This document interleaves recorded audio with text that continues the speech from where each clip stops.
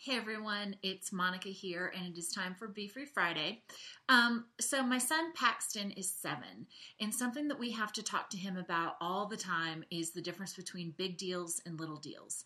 As a 7-year-old whose primary love language is physical touch, who is an extrovert and socializer, he lives with his heart on his sleeve, and he feels everything immensely, good, bad, and indifferent. And so often when he is facing something, we have to kind of direct him to, is this a big deal or is this a little deal? And this week he got really sick as I was driving him home. It was the onset of a stomach flu, and we were in the car that's new to us as of a couple months.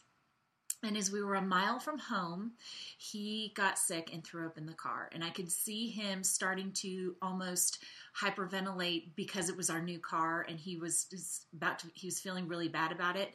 And before he kind of went over the edge of frustration and feeling bad, I was able to talk him down and just be like, buddy, this is a little deal. This is a little deal. You can't help throwing up.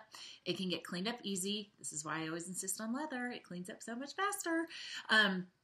But I was like, buddy, it's a little deal. It's a little deal. And I was able to talk him off of the ledge of that and make him feel okay with it, because I, as the mom, knew this is so easy to clean up. What's most important is how you feel and getting you home and getting you comfortable. And I wasn't concerned about the car. I didn't care about the car. The car to me was not a big deal.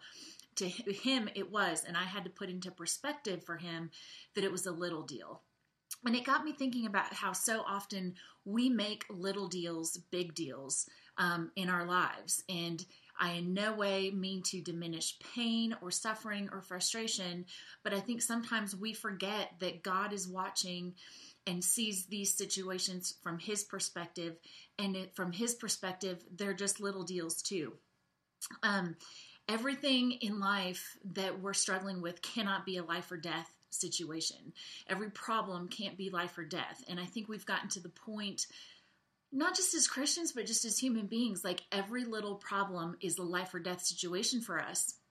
And we forget that in the grand scheme of things, our problems are not as big as we make them out to be. And these difficulties are not as big as we sometimes make them out to be. Sometimes there's devastating situations and devastating circumstances and devastating loss.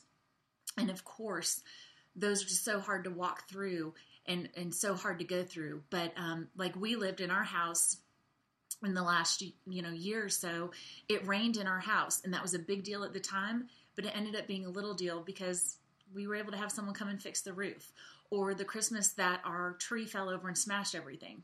Really, in the grand scheme of things, such a little deal. I lost a few ornaments, but now we have a really fun story to tell every Christmas. We forget that God is bigger. And I came across in Numbers 13, verse 33, recently, how the spies had been sent to go scope out part of the promised land. And in the eyes of the spies, these were Israelites, they went and saw these people, and I can't remember the country, some sort of ites.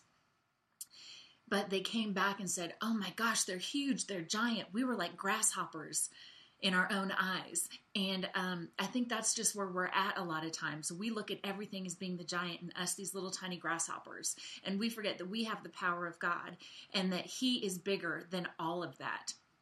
In Psalm 61:2, it says, lead me to the rock that is higher than I. And I have this whole thing message that God has just put on my heart for so long about mountains, and how sometimes we have to go north and we have to climb these mountains. And there's all these different things that can mean.